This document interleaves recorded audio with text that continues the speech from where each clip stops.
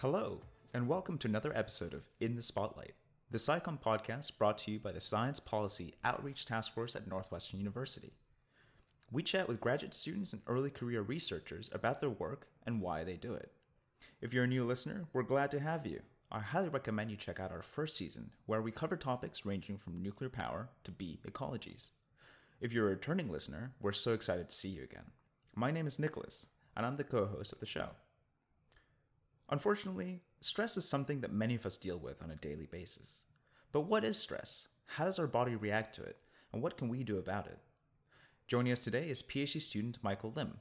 Michael is a fifth-year PhD student at the University of Guelph in the Department of Integrated Biology.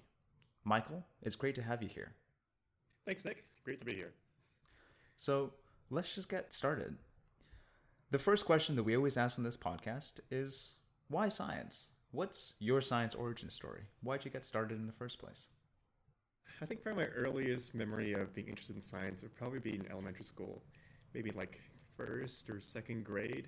We had like a visiting, like a science, like a magic show kind of thing coming to our class. Thinking back on it now, it was incredibly rudimentary, like, making like, you ever made those like stacked two-liter bottle things and you just kind of swirl it and have the water go through it, like, wow, science, or like making like sugar crystals, like, wow, science. But since then, I've always been interested in all types of science, and it wasn't until I got later on into high school and I realized I had to pick, essentially, to pick between one of the three, being biology, chemistry, or physics, to go and focus on in university. I was kind of like, well, physics is a little too theoretical for me. Chemistry is a little bit too minuscule and like kind of Lego block building compounds. I'm more interested in looking at living species, and therefore I went into biology and just kind of spiraled forward from that point. Yeah, that's exactly the same for me. So you mentioned you went into biology, and obviously biology is a hugely broad field. What can you tell me about the specifics? What subfield are you in? What's your current research about? Going back to my undergraduate, so I had also initially started in life sciences. For that point, you could specialize starting your second year. And for all the different choices we had, there was like, you can go into molecular biology, or you can go into like cellular biology or genetics. I decided to go into physiology because I was kind of more curious about a big whole organismal effect. It's fun to point at a cell and you see, like, maybe there's an increased expression in your cells. You're like, oh, something's happening. But, most organisms, including humans, are much more complicated than that. And so if you're not looking at the whole organism, you might not really see the impact of, what is the actual fitness impact to that. And so from that, I decided to go into physiology, and just kind of happenstance, I ended up going into aquatic physiology, just because I was searching for a fourth-year project in my undergrad. I worked with Dr. Chris Wood, who is a big, metal toxicologist, aquatic toxicologist. And I was working on an ammonia and copper project. You quickly realize, especially I'm not sure how it is in the US, but in Canada, there's a really kind of like interconnected like group in a lot of Canadian biology. So if you happen to work on a certain project, you end up working with a whole bunch of other people working on similar projects at the universities. So it kind of was like a connection of a connection from that first undergraduate experience working with rainbow trout, that I came across this project for stress physiology with Nick Bernier here at the University of Guelph. And that's how I decided to do my PhD with him, and really, decided my future for the next several years. Of course, PhDs are definitely a long-term commitment. So stress physiology, what does that mean, really? If you can break it down in as simplest terms as possible. So if you want to break it just into two components, so we got stress. So stress is a big triggering word for many people in this field. For example, what is stress? Can you say something is a stressor if someone's not stressed? How are you going to measure stress? So in terms of stress, probably the most common thing you think of, you might hear even like in the mainstream media, be like the induction of cortisol in humans. So that's the quote unquote stress hormone. And so for stress physiology, we're looking at the impact of being exposed to a stressor, which happens to increase some measure of stress, for example, high levels of cortisol, or the effects on the physiology, or kind of like I guess, the whole organisms like body tissues, different organs, survival. The physiology is kind of a very broad umbrella term to cover all types of different things you can measure in a particular organism. So, in a nutshell, the study of stress physiology is determining if something is stressful to an organism, whether that is either extrinsic, so for example, you're exposed to radiation or high temperatures or something, and it perceives as stressful and you have a stress response, which is like the induction of cortisol, the protection of your cells via like cellular stress response mechanisms, the protecting against ROS, and that in turn affects your overall physiology. So, for example, it can change how you perceive stress, how you're able to tolerate stressors, how you can reallocate your energy stores to deal with the stress versus other quote unquote non-essential processes in your body, for example, reproduction or growth, are typically many things are kind of traded off for better stress protection. And so stress physiology is kind of looking at, is something stressful? And then what does it do to you as a result? Okay. Yeah. Cause and effect is what drives science, right? Mm-hmm. So you've obviously mentioned this stress physiology field, which that by itself also seems incredibly broad, because are you looking at systems? Are you looking at specific organisms? I mean, everything feels stress, right? From stressed out graduate students to yeast who's just trying to survive, but we keep on poking them. How do you investigate stress physiology? What are you working with?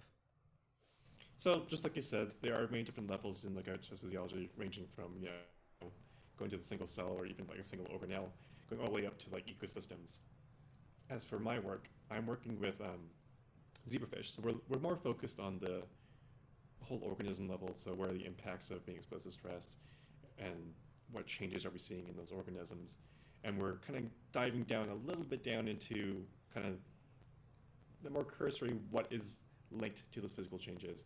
For example, what do we see in specific tissues and how do those impact the whole organism? My work differs a little bit from most stress physiology in that I'm actually looking at transgenerational impacts. So instead of just looking at the impact of stress on a single organism, but what happens to their offspring if they're stressed. That's fascinating. So I have a couple questions. The first is, why zebrafish? I think when most people think of stress, they don't immediately jump to fish. So there's two main reasons, I guess. So I'll go for the really simple one first. The first one is it's easy. It's a lot easier to work with fish than it is to work with, say, other mammals. There's a lot less red tape. It's a lot easier to feed and maintain them versus, say, having a colony of like hundreds of mice and having to pay for technician and lab space and all that. It's just not feasible for most labs that don't have like multi-million-dollar funding, or looking at like cancer research, for example. In terms of why we chose them for this particular stress model, is that zebrafish have been used for decades up to this point, and because they're easy to grow in the lab, they're relatively easy to maintain. Their genome is fully sequenced, so we can target specific things that we're curious to look at and measure them precisely, because it's been well documented for many different genes at this point. But perhaps the most important thing for me is that their natural habitat is exposed to commonly occurring stressors. So my research is done mostly in the light of what are the impacts of climate change, and is there an ability for organisms to pair their offspring. So zebrafish are tropical species from India. They live in shallow waters, and so they're often exposed to high temperatures that cycle throughout the day and the night, and hypoxia, which is low dissolved oxygen levels in the water, which also cycles throughout the day.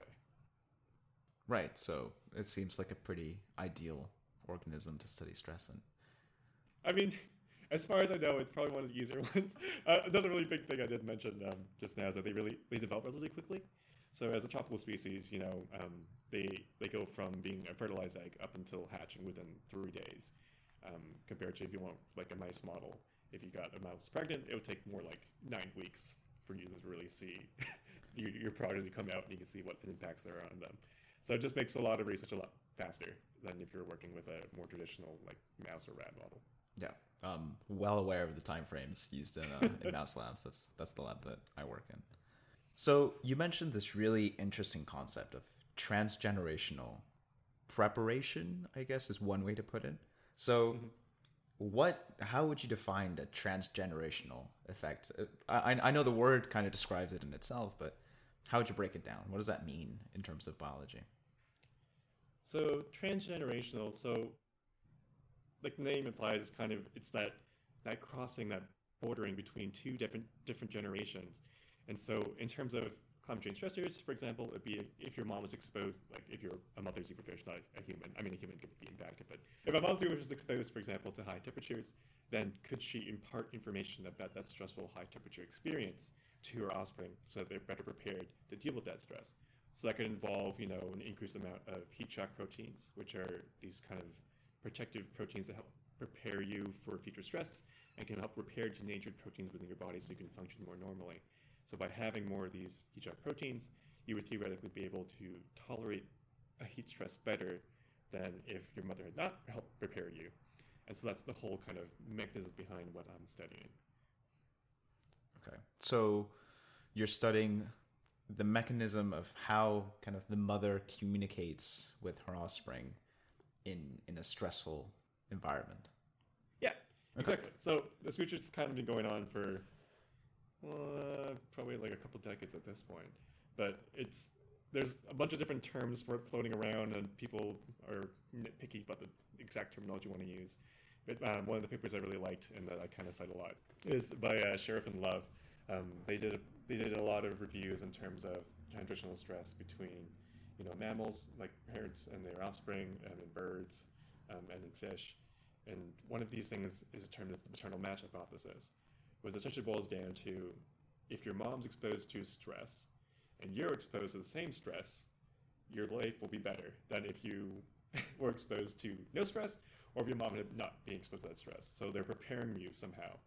And there's been a lot of hand waving in terms of what's involved in that transitional stress information packaging.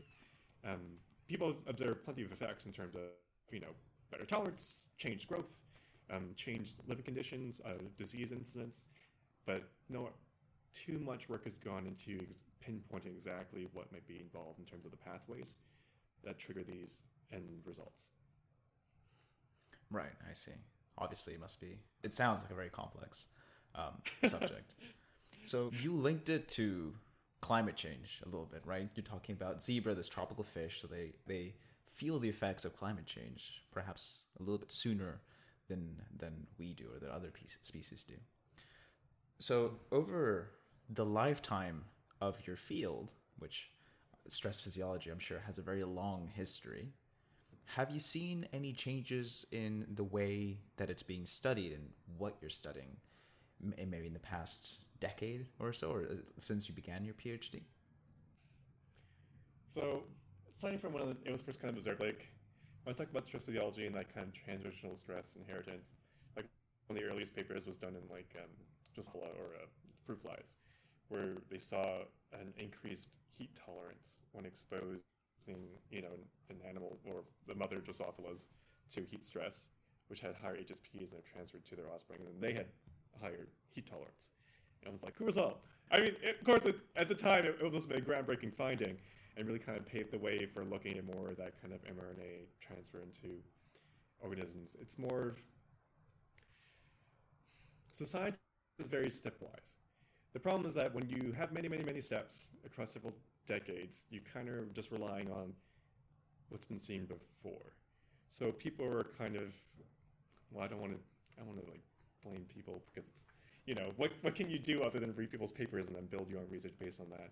But a lot of people are kind of just, instead of actually looking at the impacts of stressors on parents and what happens to their offspring, people are kind of going around that and kind of sidestepping it by exposing them to high levels of cortisol, which I mentioned before is a kind of the stress hormone.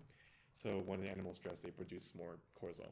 So theoretically, if you just dumped a whole bunch of cortisol onto an animal, they could change their stress response, and then you'll see a triggered effect. A lot more research in the last decade, like just before I started my PhD and going up to this point, there's been a lot more work looking at how that may not necessarily be the case, where you can just kind of dump cortisol or into an animal, because there's many different ways that you can modify what your parents are depositing into you.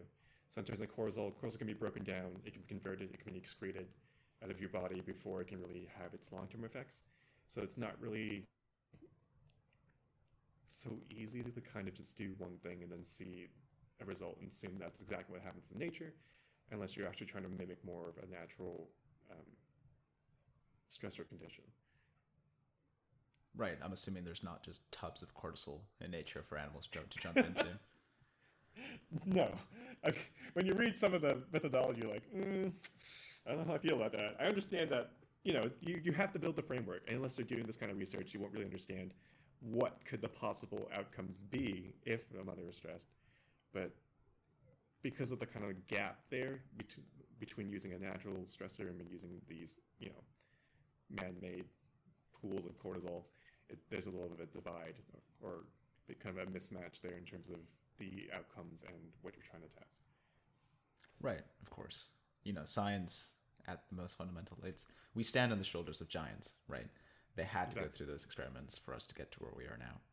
Mm-hmm. And life is usually a bit more complex than any of us really think it is.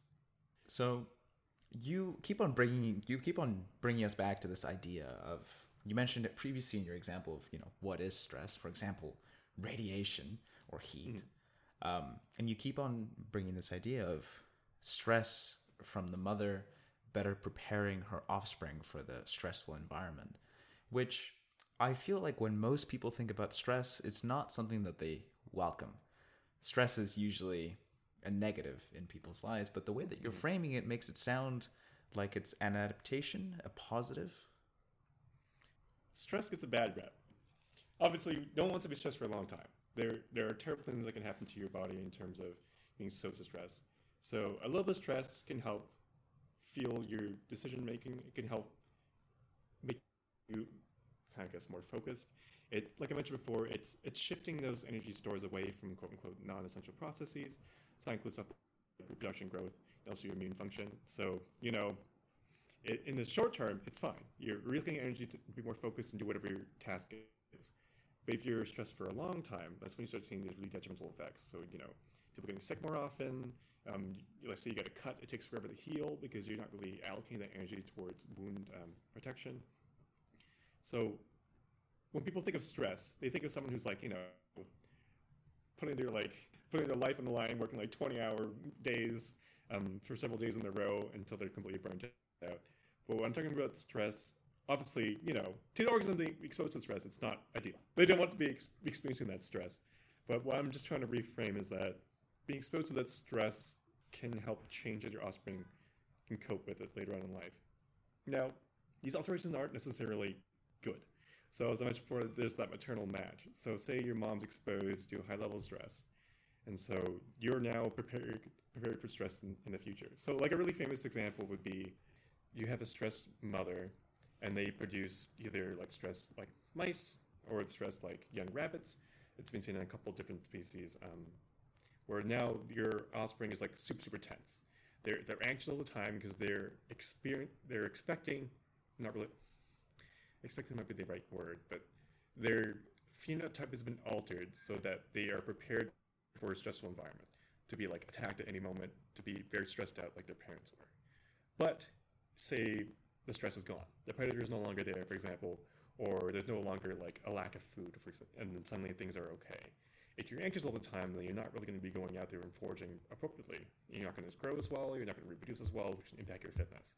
So this kind of maternal match hypothesis is really important, that what the offspring is exposed to must be similar to what the parents are exposed to for it to be beneficial. And like I mentioned before, stress itself isn't inherently good or bad. It's good you could say it's good in the short term, bad in the long term, but it's more of just a way for organisms to cope to whatever stressful condition in this particular moment of time. I guess it's similar to the concept of evolution and natural selection, right? A particular change is only advantageous in the current environment, and if that changes, suddenly might not be anymore. Exactly. So the really good thing about this, so I'm going to diverge it into a completely related but completely large field out there that I'm just going to hint at. So you may be familiar with the term epigenetics. So it's a whole like modification of the expressed genes and proteins you have in your body without really changing your DNA sequences. And so this can be done within generations or even within the lifetime of an individual. And this is therefore really, really beneficial to help possibly mediate the effects we might see with climate change, where it would take, if you're going with the traditional natural selection, evolution, it would take thousands and thousands of years and like tens and tens of generations to see, if you're lucky, some random mutation that would end up being beneficial later on. But with epigenetic modifications, we can see these changes much more rapidly. So, like I said, even within the lifetime of an individual, so they can be better adapted to deal with climate change. And the good thing is that if things do change, say you're living in a really, fluctuating, variable environment, that you can then have modifications that go back to a more normal phenotype that doesn't need to have all these modifications to survive in a stressful environment. So rapid evolution in that sense. Or I guess it's a different mechanism than evolution, but a similar concept. I'm just being careful with the wording. Yeah. I feel like many many evolutionary ecology like, you can't say that. That's not evolution. I'm like, it's more of like a generational acclimation kind of adaptation. Yeah. I'll welcome all the Twitter responses. So you mentioned that stress gets a bad rap. Obviously, it's discussed colloquially and I guess in articles and news and reduce your stress or live a stress-free life. Mm-hmm. What are some common misconceptions about your research in general public, and what would you like to see? How would you like to see the messaging of your field change? So, I think it's important, like I mentioned before, to really consider stress in terms of how long are you being stressed for, and what are you being exposed to, and what do you hope the outcomes are. If you're hoping to survive a stressful situation, yes, you want to be able to have that induction in cortisol, that energy mobilization, so you can escape whatever stressful situation you're in. But if you're exposed to stress for a long time, like a low-level stress, which a lot of people are exposed to, unless we have these kind of more long-term health effects that we see all the time in the media, for example. And therefore, I just want to, it's just framing the problem properly, I think, is really important. And then, and also, speaking of the mass media, there's a lot of work, or maybe a little bit of scaring going around in terms of epigenetics. So when people point to things now, things being different. So like a common example would be like, say you have twins, they're not 100%, clones of each other. And those differences you can point to go, that's epigenetics! Or there's some slight difference in what they're exposed to or what they're eating or whatever, which can change outcomes of who you are. And people get worried that, if I'm stressed, that's going to affect my child and my child's child. Because there's been a lot of work. Probably the most famous one for humans would be that there was a big Dutch famine in World War II, where children of mothers who grew up in these stressful environments have higher risks of obesity and like cardiovascular disease, and those kind of like, I guess, eating related disorders. That's because, they were in the womb and developing, or even before then, they were quote unquote being prepared for an environment with little food. And so their body types are more adapted to kind of deal with that. Of course, as I mentioned briefly before, epigenetics can go both ways. So even though you can have these modifications which change your phenotype, you can make changes to yourself that can then have changes later on. So what's one of the fun facts about your research? It's not so much of the heavy, obviously very important work you're doing, but something that surprises people about stress. I guess the thing that surprises people, like, especially those who are familiar with, I guess, research in general, or have much of a higher education in terms of biology work, they're like, what? You can stress out a fish? Fish feel stress.